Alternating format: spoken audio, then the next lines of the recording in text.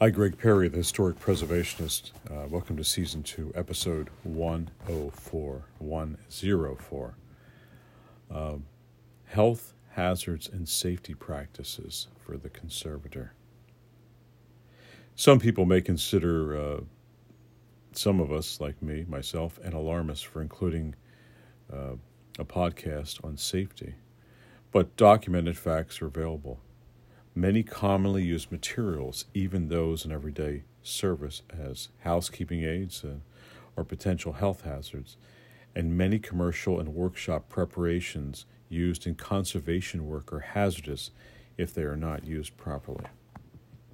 Highly recommended readings about this subject is Michael McCain's Health Hazards Manual for Artists.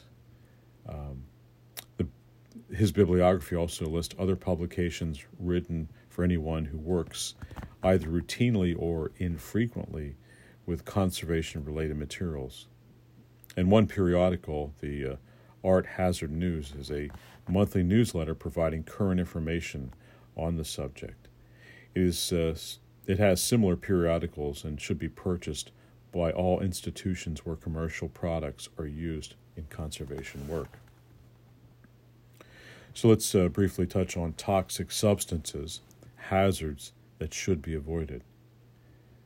So, children have certain vulnerabilities. Before saying anything any further, I would like to stress that children should never be exposed to the kinds of materials discussed in the podcast.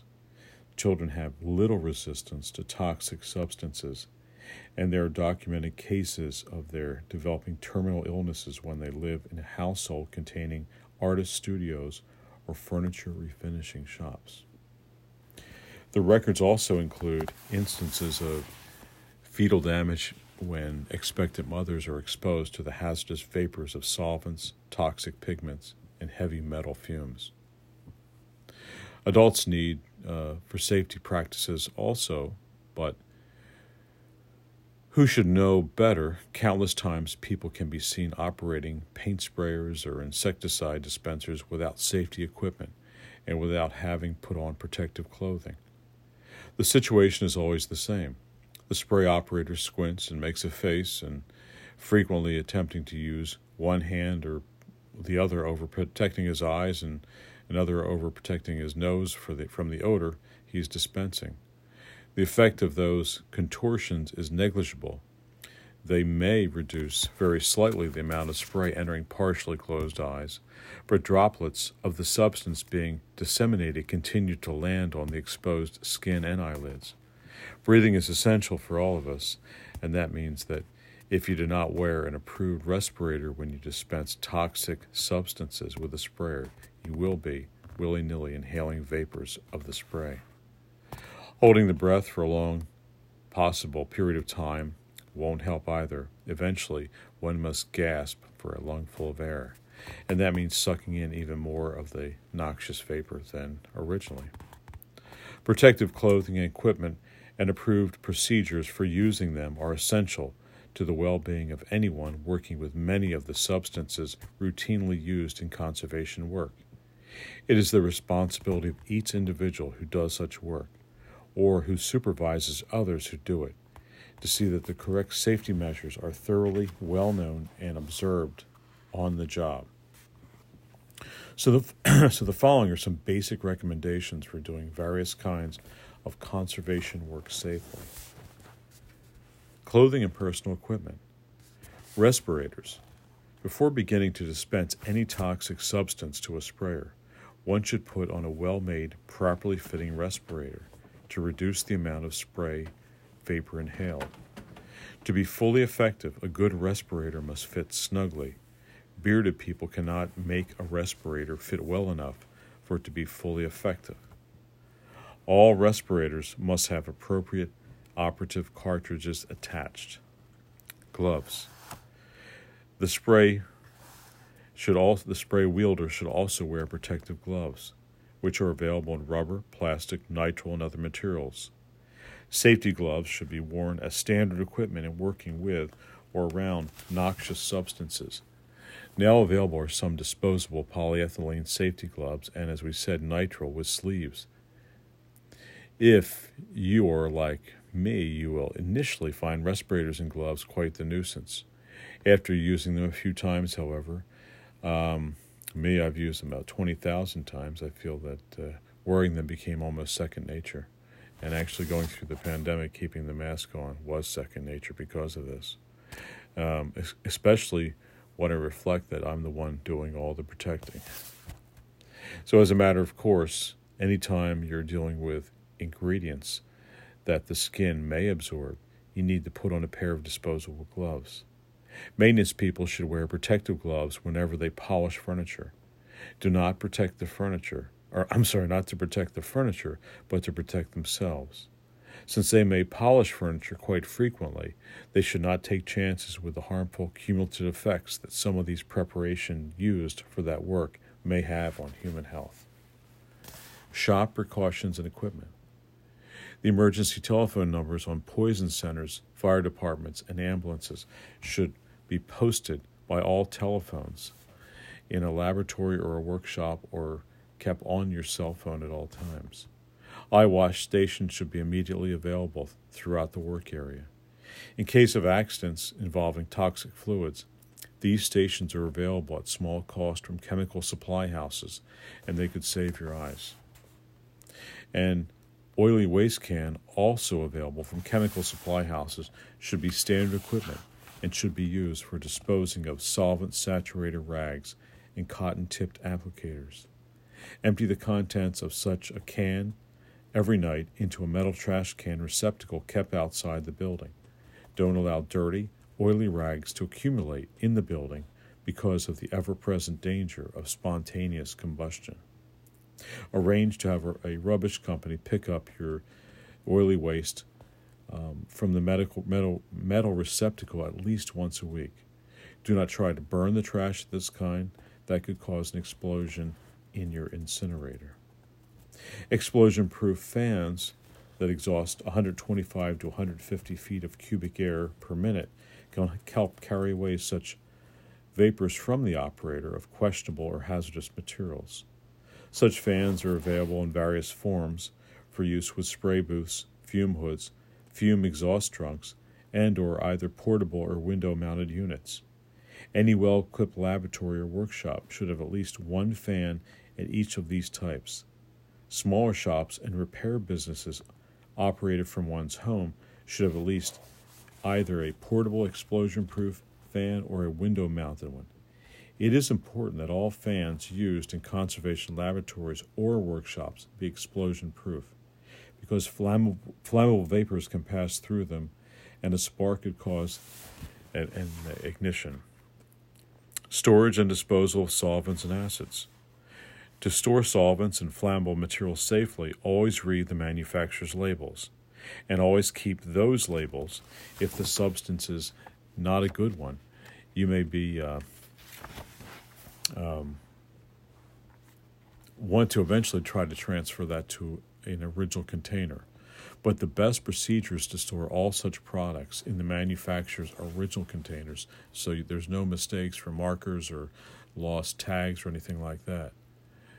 So if you must transfer some of these chemicals, however, they should all be put into approved safety cans developed especially for solvent storage. Waste solvents should also be stored in approved safety storage cans, which should be emptied by a licensed chemical disposal company that complies with local regulations. It is not difficult to find the local hazardous waste disposal company. An Office of the Environmental Protection Agency should be able to provide that information for you. If the waste materials from a small shop or a home workshop amount only to a jar or two a month, perhaps some friend who works for a large company that disposes of toxic waste may be willing to add those few ounces to his regular load as a favor. You may never use acids in your work, but if you do, before disposing of them, see the People's Island Health and Safety Manual and check local regulations. Never store acids and bases together, and when those substances they are to be diluted. Always pour them into water. Never pour water into acids or bases. Always wear gloves, goggles, or a safety apron when handling acids and bases. Never pour organic solvents and acids down a drain. Never dispose of such materials by pouring them on the ground. If that practice is followed even a few times, it could become the habit and not a good one.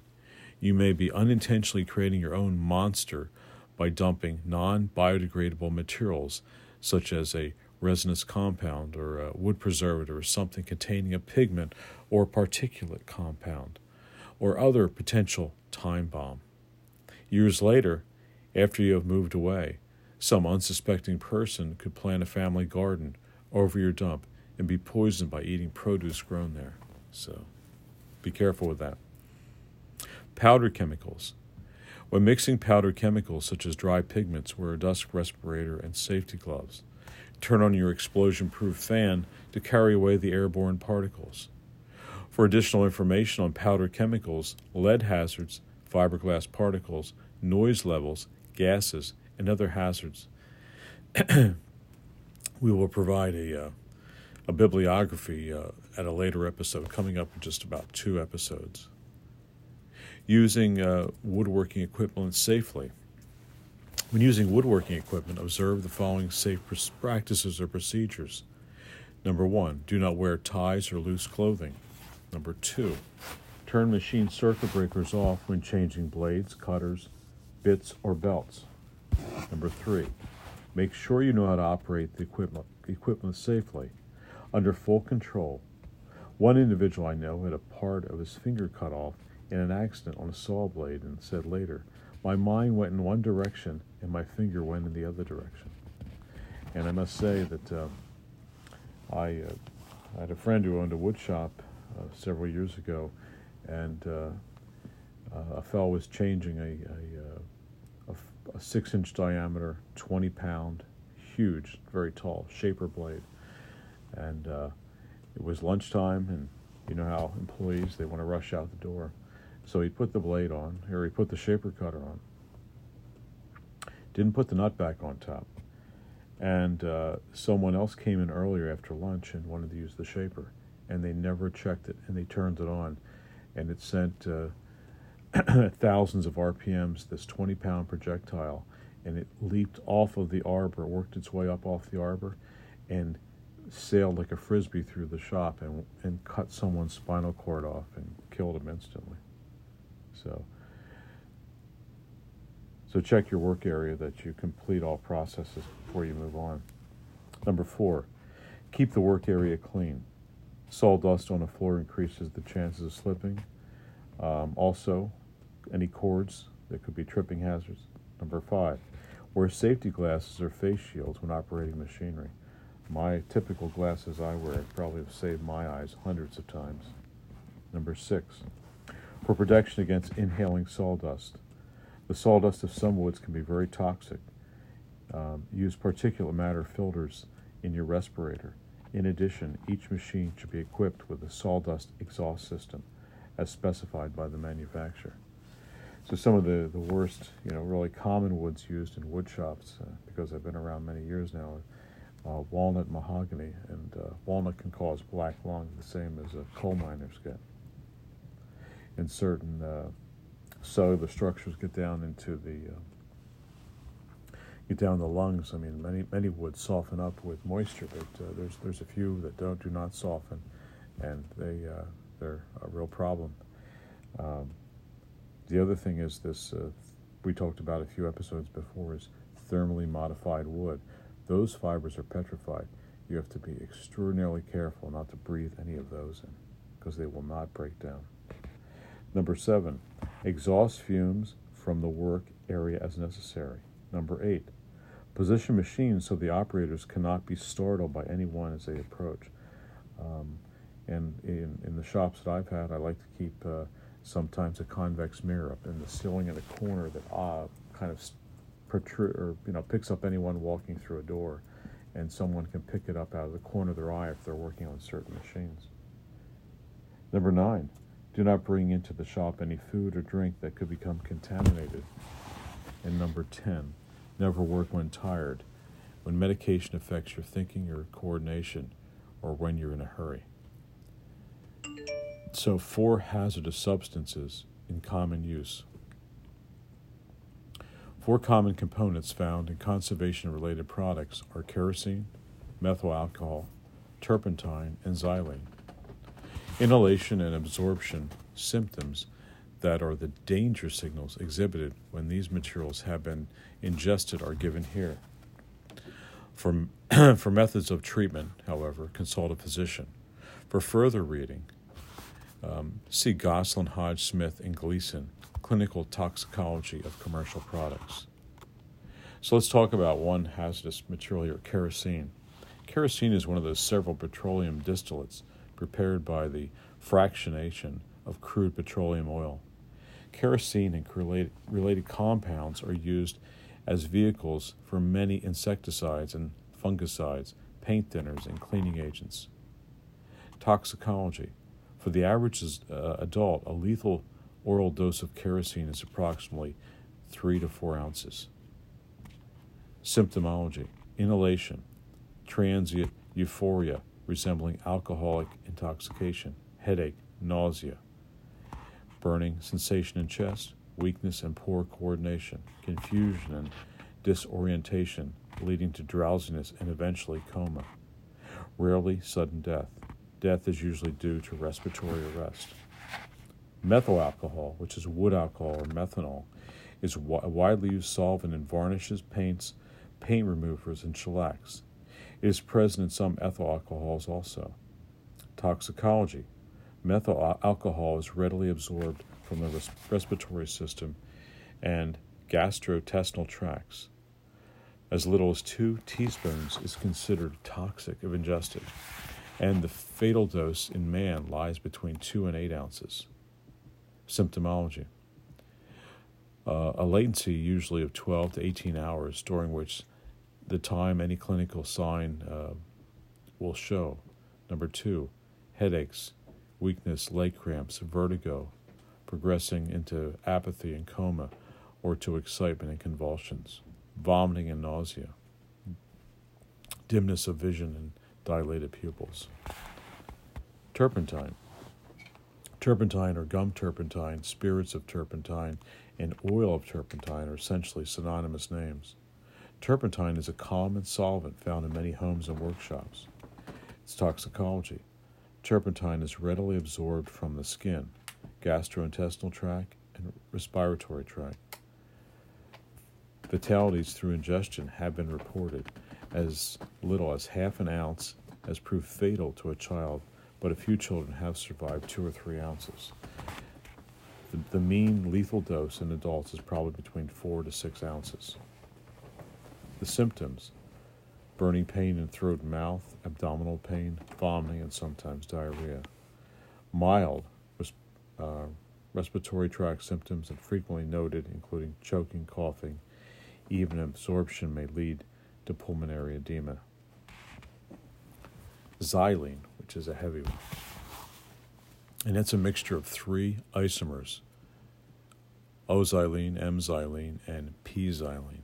It can be a representative of the aromatic hydrocarbon solvents of toluene, benzene, metacetylene, and cumene. These substances are often found in containers of one another, widely used in industry and found in the home. The mixes can be found in insecticides, pesticides, paint removers, lacquers, and degreasers. Toxicology. This volatile solvent, including its constituents, is toxic in all portals of entry, but absorption is generally too slow to produce systemic poisoning, although it results in a characteristic dermatitis attributed to removal of the protective fat. The same symptoms follow the inhalation of vapor and the ingestion of liquid, but in respiratory exposures, bronchial and laryngeal irritation are usually more prominent. The symptoms: ingestion causes a burning sensation in the mouth and stomach, accompanied or followed by nausea and vomiting. In vapor exposures, a euphoria is sometimes observed. Substantial pain, cough, and hoarseness. Headache, giddiness, and vertigo. Confusion and coma. Often associated with coma are tremors, motor relentlessness, and hyperactive reflexes. So xylene is the heavy one. Use all of them in moderation. And what I would say is be careful with the, using some of this. The strippers now, many of a lot of the lethal, very heavy solvents have removed from strippers in the past year. Unfortunately, it's hurt our industry of removing finishes. The other thing you have to be careful with, I think, is the waxes. Some of these waxes, Bry Wax and a couple others, are really heavy. They have some solvents in there that just make employees I've been around very uncomfortable. Solvents, and don't forget your lacquer thinners, which have some of those xylene components into it, and also, which at one time I was around, but for a number of 4 or 5 years, is that people in refinishing houses or businesses, when they're in there spraying, they pull the piece out, the piece sits there, and then they go spray another piece, it sits out there. So these pieces, after they're sprayed, are flashing for 24, 48, 36 hours or even more. And then you come into work the next day, and the air is accumulated with all the lacquer fumes, and you don't notice it. And when you start working around lacquer for an extended time, you don't notice your nasal tolerance becomes very low. So just something else to look out for. But so that's it for safety practices for conservators and conservation areas. Greg Perry, the historic preservationist, signing out. Thanks for listening.